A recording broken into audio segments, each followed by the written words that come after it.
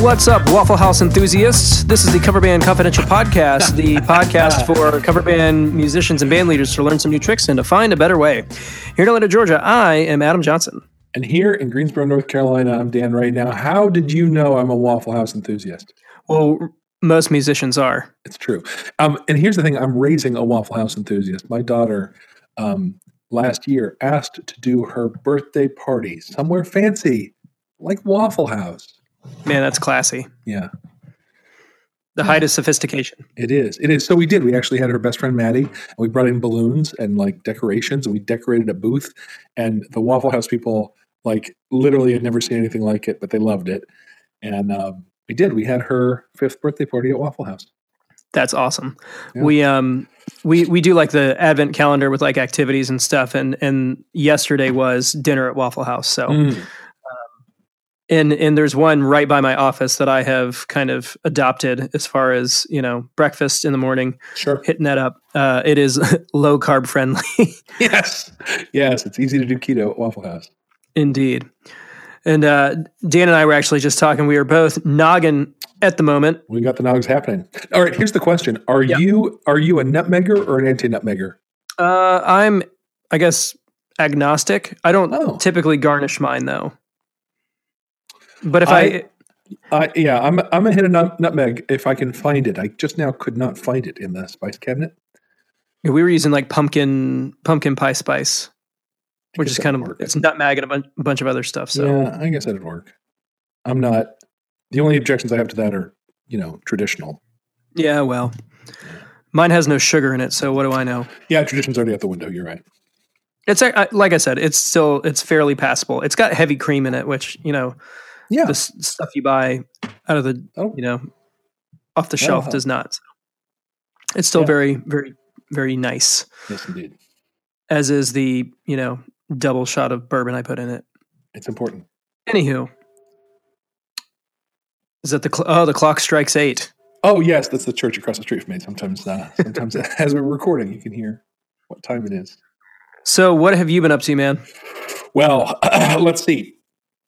Last week was bonkers. I did trivia night on Thursday, which was a ton of fun. 70s night? 70s night. And I stumped him with a couple of things. I stumped him with, I didn't stump him, but it was harder than I expected. Scarlet Begonias. The whole room was like, oh, it's the Dead, right? It's like, yes, it's the Dead. And then what I expected to be tough was not, which was Peace Train, Cat Stevens. Okay. I really thought that was going to be a little tougher, but it was not. Somebody had it within the first couple of chords. It's really fun. I'll tell you, there's a young man, early 20s, who's a blues. He has won a couple of local blues contests. Like there are blues association challenges that he's so it's like a really leading light blues guitarist. Yeah. And his band is called Whiskey Foxtrot, and they're incredible. And he and his family, his mom and grandpa, who are also in the band, have been out to this event that I do. This is the second time they came out this week too, and it's just really fun. It's really an honor to have, you know, sort of leading musicians in the neighborhood at this show. It's really nice, really very cool. And then Thursday, so that was Thursday night. Friday night, I played with Viva La Muerte at Angela's Ale House, which is a place I've played with the Clanky Lincolns before. Yeah, and that was a lot of fun. And then with the Lincolns, we played a party at a place called Revolution Mill, and I'll have more to say about that in a bit. And then the other thing that I did, of course, was a ton of prep for my Christmas thing, which is on Saturday. Nice. So, yeah, I was doing some Christmas prep as well. We've got a private event on Monday, and they didn't ask for it, but I didn't want to show up empty-handed, so we're prepping 3 holiday tunes. Yep. And I'm just putting clicks and stuff together, and man, it's been a minute since I've kind of used that muscle. My workflow is a little rusty. Could use a little tightening. So, what you really want is automation, of course. Yeah, that's not quite in the cards right now. So, I will just have to do what I can do. So, yeah. Well, we haven't had any gigs in the meantime. Like I said, we have this private event coming up on Monday. We've got another one on the 21st, and then as of next year, we have 6 dates before April, which I'm feeling pretty good about. We haven't put out any new promo material. I'm hoping to get first draft of the promo video on Monday, and just ready to crank that out and have it ready for our, just to kind of do like an email blast. And right now, the main thing we're really pressing for is the January 5th date at Venkman's, because it is a public ticketed event, and we got to get people to go. Right. So that's what we've been up to. That's good. We're looking at a little bit of a lull, I think, in bookings, probably first quarter, because Justin and I just sort of took the second half of the year off from that. And so you get what you get, right? But I am in conversations with people. We'll probably fill it in with, for sure, I can fill it in with acoustic dates and stuff like that. So I'll be playing. It won't be the full Lincolns, but. Yeah. Well, very good. So we've had a couple of interesting things pop up. One of the things, this might be a first, but I am heavily debating on firing a client. So this was an event that was confirmed probably 6 months ago. It's a fundraiser for a charity that will remain unnamed. And it was for 2019, and we had a contract signed, done, no problem. They asked for less money because it was a fundraiser, and we found like a middle ground that was agreeable for both parties, that we were fine with. So, with first ding, less money. So, about 2 weeks ago, another person started responding to the email chain, who had apparently taken over the event, and they were saying that they had to move the date. So, we checked the date and we were available for it. It's like, that's fine, but strike two. And as we're going through and sending the contract again, which again had been signed, we had a deposit, everything was good to go. They go, we can't provide alcohol. And when we asked why, they said, well, vendors can't drink alcohol. You're not allowed to drink alcohol at this event. Which is fine. That's something that can be negotiated, but we had a signed contract that said that wasn't a problem. And now all of a sudden it is. Right. So we're not in a great position to turn down work, but after, those 3 run-ins, I'm just kind of ready to go, why don't you find somebody else? Yeah. What's the date? It's in March. It's a bit further off. It was supposed to be in February. Okay. So it's not like you're screwing them if you back out. No, but if this is going to be the posture that this person, who apparently is now our partner, is going to be taking, it doesn't seem like it might be an enjoyable experience on our end. So, yeah, I'll tell you, I pretty much always come into this sort of thing like there is a conversation to be had to make it work for everyone. And I'm generally always willing to give up something for that. But so far, it sounds like the give ups have been kind of unilateral. We've been giving up, and they've been, they really haven't. They haven't had any issues. So, and what's the other thing of it that would be there for me is that the issues have come sort of piecemeal. Like, if the guy had said, "All right, here's this contract, and I see we have this contract, and I'm sorry for this, and I know it's a change, and I know change sucks and is disruptive for everybody, but there are these issues, and I need just to deal with them, boom, boom, boom." And had that conversation, kind of like, for me, that'd be one thing. Yeah. What their approach was they were like, you are a vendor and vendors can't drink. And I kind of take issue with the fact that, like, yes, we are technically a vendor, but there's a difference between, a caterer and the entertainment. Right. Because I would feel like the entertainment would be in a different tier. And it really isn't even the fact that, like, they don't want us to drink. Like, I'm fine with that concept. It was just the way that it was like, vendors aren't allowed to drink alcohol, which is like, okay, but I've got a contract that says that, you're going to provide X, Y, and Z, and that's not a problem. Right.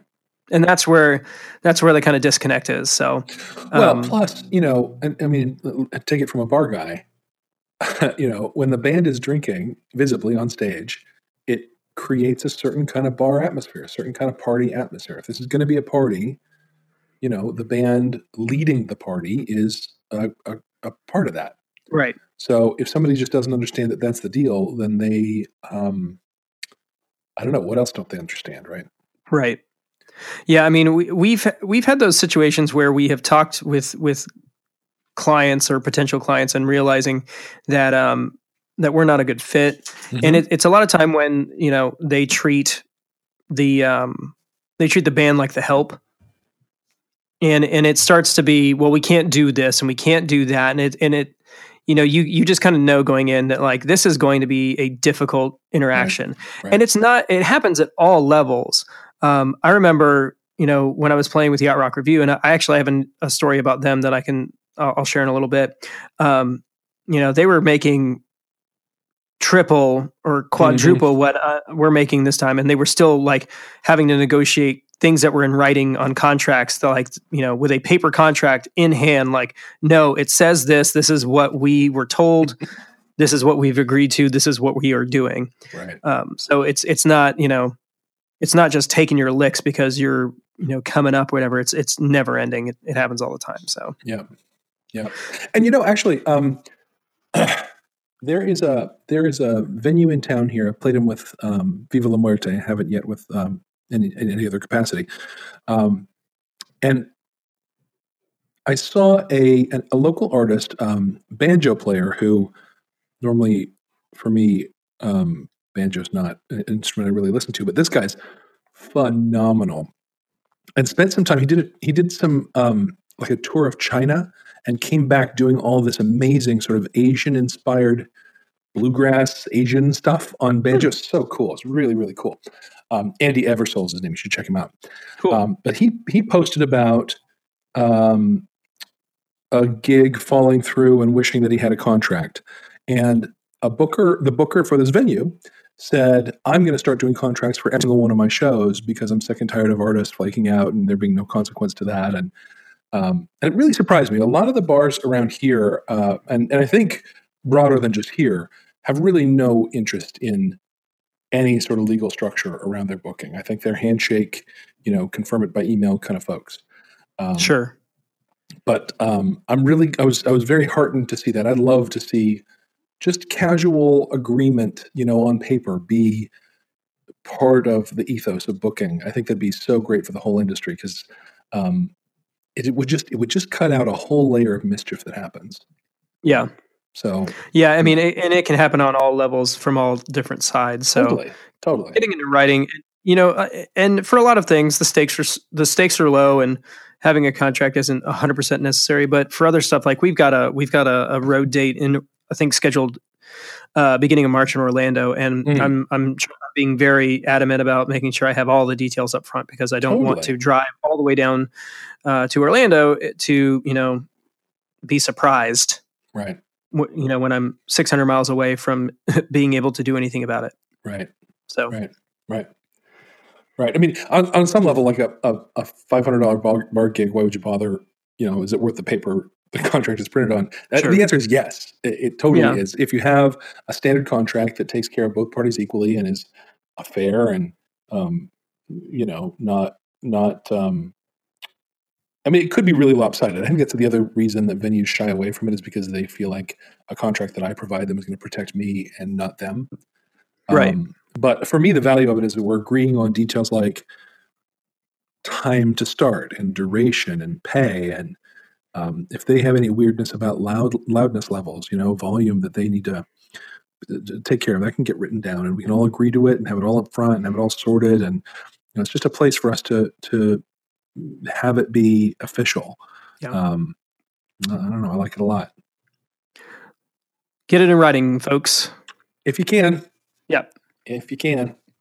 Another thing that's kind of annoying me at the moment is we've been getting a lot of web inquiries, what I call tire kickers, people who probably aren't interested in booking a band really at all. They're like, we're looking for a fun band or or a kick-ass band for this event. And, typically when they say those kinds of things, they're really meaning they want somebody that when we're hammered drunk, it's not going to matter how good they are. Right. And we want the cheapest one. Yeah. So when we come back with our standard pricing, we tend to get ghosted. And it's happened like, I don't know, 3 or 4 times in a row in the past couple of weeks. And it's just getting a bit aggravating. How, let me ask you this. How much effort does it take you to respond to one of those? Very little. I mean, we are either me or our admin just, we've got a pretty boilerplate response. Because these are all, inbound leads that are generated via our website. So it's, hey, thanks so much for reaching out to us. How did you find us? Because that's a good piece of information. And then you say, we're available for this date. Our typical setup includes a 5-piece band, a sound engineer, lights, sound, and it costs X. If you have any other questions, please let us know. We are really excited to be a part of your event. Yeah, good. And that's it. Yeah. Yeah. And the other thing that we do is we also include the phone number. We will typically call to follow up. So yeah, good. I will tell you this. If it was me, I'd be like, come kick my tires. I want to, give me 1 million of them. If it takes me nothing to respond, then 2 turning into a gig. Yeah, it's not like we're turning them down. It's just, it's kind of, it must be the season for it. I'm sure. Yeah, I'm sure. Because, we're not the cheapest 80s band in our area by a long shot. And if you're looking for a cheap one, there's plenty of them out there. So knock yourself out. Yeah. And again, that's just me whining. It's not, in the grand scheme of things, it's not really that big of a deal other than it just being moderately annoying. Right. Do you get, I think it's probably better on Masters and Gig Salad. I get Thumbtack quote requests for parties that are like 8 to 12 days out. Yeah, like super last minute. Constantly. It's so ridiculous. I wish people understood like the kind of time frame we're booking in it's 3 to 6 months. We can't, and it's even further. So, yeah, I mean, like I said, we're basically booked through April already. Right. And that's, last year's promo push. So it's not even, we haven't even put any kind of oomph behind it. So, but that's why we really don't really deal in Thumbtack anymore, just because it's just, it's kind of pointless. I'm about done with it. I bought Gig Salad. I was already on Gig Salad. I bought Gig Masters on their Black Friday deal. Yeah. And I've had a couple of good quotes come out of there, and I didn't turn anything, but I didn't have to pay to send the quotes, so it felt better. Right. Than Thumbtack does. Yeah, I mean, we got probably 3-4 gigs. I think 3 gigs from Gig Masters, so we will keep it for next year. Sure.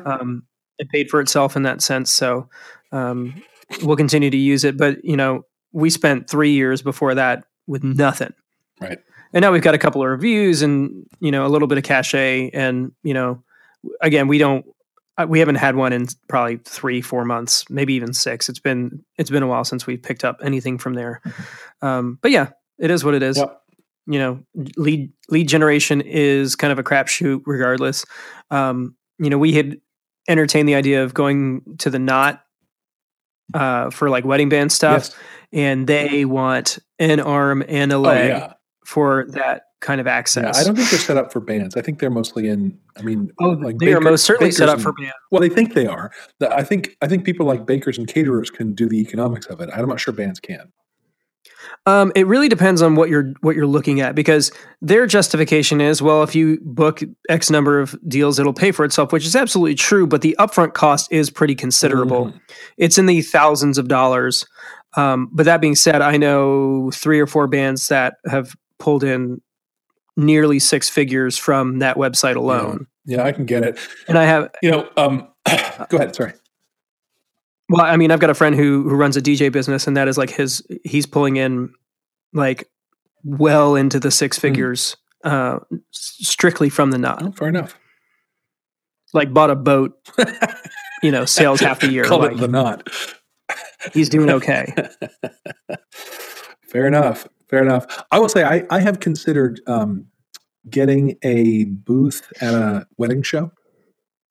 Yeah. And just, dressing up and bring in some videos and maybe bringing down a guitar and a mic and doing some live stuff, taking requests, that kind of show, it's mostly going to be about meeting and schmoozing and chatting, as long as you have a good video playing in the background. I think that the money of that makes more sense than the not, for sure, if you're just starting out at it. Yeah, I mean, it's more localized in like our city has one, and then Atlanta's got a huge bridal show. We haven't done it. It always sneaks up on me. I only find out about it like the week of, and it's like, it's too late, but it's something we've considered. And if I ever get the agency part of this thing kind of put together, it would definitely be, I think, a valid thing to try out. Yeah, I think it's a good experiment. So on a related note, just wanted to, we're talking about people making good money. And I've been heartened this week about people being able to make a living and do well in the music industry. The first thing that came to mind is my friend's Yacht Rock Review just signed a deal with Live Nation and SiriusXM to sponsor a spring tour that, puts them all over the U.S. and pushes, advertising behind them considerably and puts them in really cool venues. That's something that just kind of popped up. And so SiriusXM Yacht Rock Radio is sponsoring their tour. Nice. And Live Nation is booking it. So that is like pretty top tier stuff as far as, even original music. Having that kind of leverage behind you is just massive. And they're literally a cover band. Yeah, that's kind of unreal for a cover band. That's amazing. Yeah. So, just another testimonial about, having a good niche and knowing how to market it and playing well. It's crazy what you can accomplish. The other conversation I had is a guy that was in my band in high school. We were both really the only two guys in our school that took music seriously. And he was a little younger than I was. And I was, kind of, I took him under my wing, as much as a 17-year-old can take a 15-year-old under their wing. I knew slightly more than he did, and we both knew approximately nothing about songwriting and that kind of thing. And he has been busting his butt in Nashville for the past 10, 15 years, and it's finally paying off for him. Cool. He had 19 million streams on Spotify this year for his original music. Dang, all right. And he posted that, and I DM'd him, and I was like, so what does 19 million plays get you? And I'll spare you the numbers, but it is a very sizable, comfortable amount of money. Okay, good. So he is making his living writing original music and not touring. He doesn't have to perform. He can write and record and promote his stuff on his own. He owns the masters to everything, and he's doing really well. So it just put a little wind in my sails. We sometimes kind of get down on ourselves and like, oh, this industry is dying and where our band's going to be in the next 10, 15 years. But, on the flip side, there's, people that I'm directly involved with that are just crushing it. So take heart, everyone. Yeah. All right. So that's all the stuff I really wanted to talk about. So why don't you dig into... I have one thing. Okay. Tough Rooms. Yeah. You ever played a Tough Room? Oh, yeah. Well, let me tell you what I mean by the Tough Room. Saturday night, we were playing at a place called Revolution Mill, which is a converted textile mill. Greensboro, North Carolina was a big textile town. In fact, until recently, it was one of the only places in the country that still made vintage style denim at Cone Mill here in Greensboro, and they just shut down. So now all denim comes from, great big factory machines or Japan. It was a sad day for people who care about good jeans. Anyway, one of the places that happened was at this place called Revolution Mill. Was now called Revolution Mill. It was one of the Cone Mills facilities back in the day. And it's now office spaces and high-end apartments and some condos and some restaurants. And it's been really converted into this really gorgeous space. And they have a lot of events up there. And we played on Saturday, the second annual Revolution on the Half Shell party, which is a benefit for the North Carolina Coastal Federation, which is basically their job is to keep the coast healthy and whatnot, and so they feed oysters to people. It was an oyster, roast and thing. And we played it last year, and we played outside in a sort of a breezeway area, and it was frickin' cold, but it was a fun party. And this year they were going to put it in a little bit of a different space, still outside, and it rained like cats. So they brought it indoors into a room that was, you can imagine, like an old vintagey factory space that was poured concrete, probably 100 feet wide by 250 feet long. Yeah. And not a piece of wood or fabric or anything to be seen in the entire place. And really, literally, the woman who booked us, who's fantastic, said, "We're moving you in here. It's a little echoey. I'm sorry about that." And I was like, "Oh, he'll be fine." And so I met her outside in the rain, and we walked in, and it's like, "Oh, let me check out the place. Let me see how echoey it is." It was like very, very lively in there. And enough that like I clapped, and it was like clap, clap, clap, clap, clap, clap, clap, clap. And they put us in a corner that was all concrete. I mean, it looked like pictures of us looked like we were in a cave. So it's like, well, we'll make the best of it. It's all fine. We'll run the whole rig kind of quiet. Which does okay. I will say this: my drummer Tony is a magnificent drummer. He's incredible, and he's not a quiet drummer. He hits moderate to hard pretty much all the time, and mostly that's completely fine. In this space, that was tough because we had to bring the PA up over him, and things turned mushy kind of halfway down the room.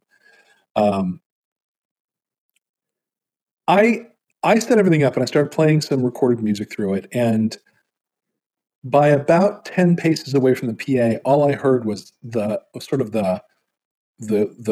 low end just clanging in the room, just this clangy sort of bass. I know it's weird to think clang is the noise the bass is making, but that was what it was. And I went back and I notched out the low end on the master. I just put a high pass filter at about like 100, maybe 200, something like that, and that helped some. And then I realized way back when I had adjusted the EQs on the speakers themselves, and I bumped the bass by maybe 8 decibels. So I went and I backed both of those down to about 2, and that helped a lot too. But ultimately, the whole night we were really detail was missing from our mix, and where that's going to hurt you is the vocals. So the whole night, the vocals were indistinct and unclear, and even raising their level didn't help. It was just loud, muddy. Yeah. And, at some point we all just kind of shrugged and said, well, in this space, that's just what you're going to get. There's just no way around. You can't beat physics. Ultimately, you just can't beat physics. And I will tell you, at the end of the night, here's the thing that just keeps getting me about bad shows, tough shows, nights I don't play well, nights I can't sing great. At the end of this muddy night that I'm sure we sounded like a bowl of spaghetti by about, halfway down the room, everybody loved us. The feedback was amazing. People were totally into it and dancing and partying. We got asked out for beers by people at like the far table, far at the end of the room where you shouldn't have been able to hear a thing, but they were totally into us down there. I had the whole room singing along with Purple Rain at the end of the night. And it was just an amazing show. It's just a really amazing show in this tough room where I just cannot fathom people heard a thing we were doing. It was really, really something. It was a lesson in how much we care about stuff that doesn't matter. Not that absolutely. We shouldn't care about that stuff and get, hone our craft and have it be as good as we can be. But at the end of the day, it's the energy you put out. It's the spirit you're showing in your performance. I think that's really what communicates. I think that's actually louder than the music. Yeah, I mean, there's definitely. I've seen bands where I'm like, I don't get it. I don't get why people like them, because but as musicians, we are looking and listening for things that the typical layperson doesn't know about or doesn't care about. And I even hate to say it, but like I think vocals are under that. If it kind of sort of sounds like it does on the radio, it doesn't matter if the vocals are flat. It doesn't matter if the harmonies don't work. Like the most common people, like the common audience member couldn't care less. I have a theory. Because they're not there to critique your musicianship. They're there to have fun. And if you can make them have fun, if that song is fun and they're having fun, then that's really what matters. Yeah. And I have a theory that when they're listening to you, what they're hearing in their head is their memory of the original recording. Yes. And if you can trigger that, it kind of doesn't matter what you sound like. Yeah. Yeah, I mean, that is totally the case. And the thing about like we've played this one particular venue a couple of times, and it's literally a cinder block room with a concrete floor and 20-foot ceilings. But what actually that was the gig that inspired us to go ampless, and it stuck because it does make a huge difference. And we've played there probably 3 times since then, and it's been way easier. I mean, if we had canned drums, if we had like digital drums, we'd have ultimate control over everything, and we could really kind of, cater that sound to any room. But even with live drums, it's typically manageable for just about everywhere we play. Oh, I can't imagine if I'd had an amp, forget it. It would have been so much worse. Yeah, absolutely. It's just one of those things, if you're playing in the private event space, there's just the places you play are not built as performance halls typically at all. You're playing ballrooms and clubhouses and, just spots that aren't built for bands. So, the things that musicians have kind of innovated to get around those kinds of issues are things like in-ear monitors and, direct to PA solutions for guitar amplifiers and that kind of thing. Because if we're in a bad room and I'm in in-ears, I don't care because everything sounds normal to me in my head. And that consistency definitely improves your performance. I think a lot of our confidence and just kind of ease on stage is the fact that, this sounds like it always sounds. And, there's less, I don't know, there are very few surprises to anticipate.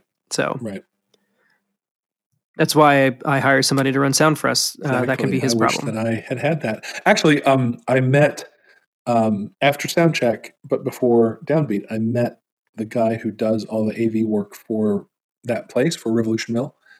And and he was actually the one who asked if there was a EQ setting on the speakers themselves.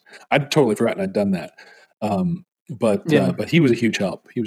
I walked away with his card, and I will most likely see if I can use him in the future because that was a great help. The other thing, talking about the difference between perception and, I'm going to say the word reality. It's not like there really is any such thing. It's not. What is reality anyway? One of the things that happened at this event and the same event last year is we were visited by a photographer for the local events paper, which is called Yes Weekly. Mm-hmm. And I'm Facebook friends with her. Her name's Natalie Garcia. She's a fantastic photographer. Somehow she walks up to clusters of people at parties and gets them to put their arms around each other and smile. And she literally takes one shot and it's perfect. And I don't know how she does it. Yeah. But she's like a party and social life photographer for this events mag. And she took a picture. I had, and it was so cheap. It was the cheapest thing I've ever done in my life, and I love it. I played. I saw some women sort of kind of bobbing to us. There's nobody really dancing, but there were 4 women sort of nodding along. So I pulled out "I Will Survive." Of course I did, right? And they all came galloping right up and danced around in front of us. And because "I Will Survive" is an automatic floor filler when there are women in the room, and there are always women in the room. So I saw Natalie coming up to take a picture of them as they were dancing, and I scooted up to be with them. And my bassist came up right behind me. And so the 2 of us were there playing. These 3 ladies, they lost their friend. I don't know what happened. And if you see this picture, You can find it at the Clanky Lincoln's Facebook page. We look like we're having the most fun. It's like everybody's smiling and totally into it. What had actually just happened as that picture was being taken was I had clocked one of the women in the head with the headstock of my guitar. And she was like reacting to that. And I was reacting to that. And we were both having this moment of like, oh, that happened. And that was right when the picture got taken. And it looks like we're like posing and having this amazing time. But in fact, I'm just looking to see if I've given her a black eye or what. That's awesome. Again, the perception of the show has very little to do with what is going on behind the scenes. There was a guy on Reddit that posted a picture, like he had taken this gorgeous picture of like a nighttime cityscape, and literally the second he snapped the picture, some guy's like projectile vomiting on the sidewalk. Yeah. That's exactly that. Yeah. That's why I played the guitars in their heads. It's impossible to brain somebody with them. I mean, you could, but you really have to give it to them. Go out of tune worse, probably. For sure. Well, actually, no. There's nothing to go out of tune. I'd have to like bludgeon them with the back end of it to hit the tuners. Good times.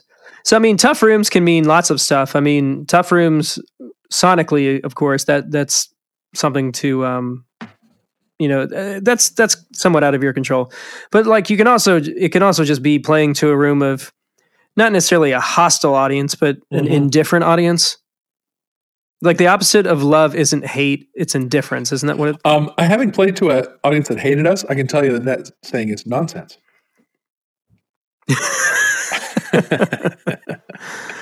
Most of the time, though, people don't hate you. It's only if you're supposed to be playing swing music and you're playing Spin Doctors. Yeah. So, and that's definitely been something that you do have to get accustomed to, especially playing live. Even playing in bars, sometimes people are there to listen to music. Sometimes they're not there to listen to music. Your best bet to have a good night is to promote it as a live event with music in it and attracting a crowd of people who enjoy that kind of thing. But that's not always the case. You don't always get that luxury. And there've been plenty of nights where we have played to no one, and not necessarily no one, but like being surrounded by people, but none of them are paying attention to you. Last year we did the opening of an apartment complex, and they had us down at the pool, and it was like this gorgeous multi-million-dollar high-end apartment complex. And they pulled out all the stops, and we were just part of the entertainment. We were at, kind of pointed across the pool towards like a seating area. But there was an open bar, and there was free food, and there was all of this other stuff. And we were just a thing going on amongst 20 other things. And we basically played to no one by ourselves. Maybe somebody would come up, or you catch somebody across the pool, like kind of nodding to the whatever you were doing. But like, other than that, you just had to kind of play the show and be engaged and present, knowing that like no one cares. Yeah. Well, yeah. And I can always tell myself in those moments that they're enjoying it in the way that they are enjoying it, which is not real demonstrative. Yep. An old coach of mine around public speaking work I did many years ago said something that could be paraphrased or adapted here as, you play the show that you're playing rather than the one you wish you were playing. And True. If the show you're playing involves people who are not paying you any attention, then that is the show you're playing. And, for us, we're all right with being wallpaper. It's not our preferred mode. I'm not sure it's anyone's preferred mode, but we're okay with it. But, it sure feels better when there's a bump and dance floor. Sure. Yeah, I mean, the other thing is, talking about perception versus reality. Sometimes people are enjoying it, but aren't showing it the way that we're accustomed to, or the way that we would prefer them to. I've actually given up on dancing as the measure of people enjoying it. I've quit on that completely. Yeah. That's not a good measure. It isn't. It's one that makes us feel good. It is validation in the most obvious form. We had done a wedding at Kiowa at a very schmancy hotel, and we were in an event space with kind of like bay doors all across the back wall that opened up to this gorgeous green space outside, and you could see the beach, and so we played to an empty room all night because, to be perfectly fair, they could hear us perfectly outside, and it was gorgeous. And so they came back in after the sun went down, but like we had maybe 30 minutes left to play, and then they were like, "Well, where are you going?" I was like, "Dude, we've been doing this for 3 hours." More importantly, like we had to like literally pack the car and leave because some of the guys had gigs in the morning. So like one of the guy throwing the party or the wedding or whatever was like, "I will pay you whatever to play longer." And I was like, I literally can't take your money, which hurts because I will always take your money, but I could not take your money. Yeah. So, tough rooms come in all shapes, sizes, and appearances. Roll with it, baby. Like that Steve Winwood song. Do that sweet thing you do. That guy's amazing. Seriously. Like, I'll just have a 40-year career where I'm just like cranking them out. Right is a fucking masterpiece. Well, not only that, like, Give Me Some Lovin', Spencer Davis Group. He was like 15, 16 when they recorded that. That blew my mind the first time I ever heard that. I was like, oh my gosh. Like, I thought it was some like 6-year-old black dude just like giving his all. No. 15-year-old white English dude. Just, I heard this on a record. Speaking of old school stories, have you heard of Mike Judge's new show, Tales from the Bus, or Tales from the Tour Bus? It is an animated series. I think it's on Showtime, and they're on their second season. But it is stories about famous artists on the road, told by the people who were there. So the first season was all country music stars, which I hadn't had a chance to really back into, but this season is all about funk artists. So they did one on Rick James, they did one on Bootsy Collins, they did one on James Brown, they did one on George Clinton, and with James Brown, Bootsy Collins, and George Clinton, those all kind of like feed into one another because they were all affiliated at one point or the other. The guys who ended up being in Parliament or Funkadelic or whatever they were calling it that week, used to be James Brown's band. Before that they were their own thing. So it's like this weird kind of like deal where they all kind of mix with each other. The Rick James episode is unbelievable. It's really, really good. I think some of the clips are on YouTube, but if you can find it, it's definitely worth it. And our late great friend Prince also plays heavily into that episode. It's fantastic. That's all I've got. Well, that's all I've got. Cool. We were kind of disappointed we didn't see any videos on the Facebook page this week. We thought we had really sold and inspired you guys. Yeah, I'm choosing not to take it personally. Step out. Yeah, I mean, I get it. We probably picked the worst week or month of all time to assign homework. Yeah. Most of us are just trying to survive the holidays. The point is, the invitation is still open. For sure. So, yeah, it's not going anywhere. On that note, I'll go ahead and call it for this week. From Atlanta, Georgia, I am Adam Johnson. Greensboro, North Carolina, I'm Dan Ray. You have been listening to the Cover Band Confidential Podcast, episode 34. Have a good week.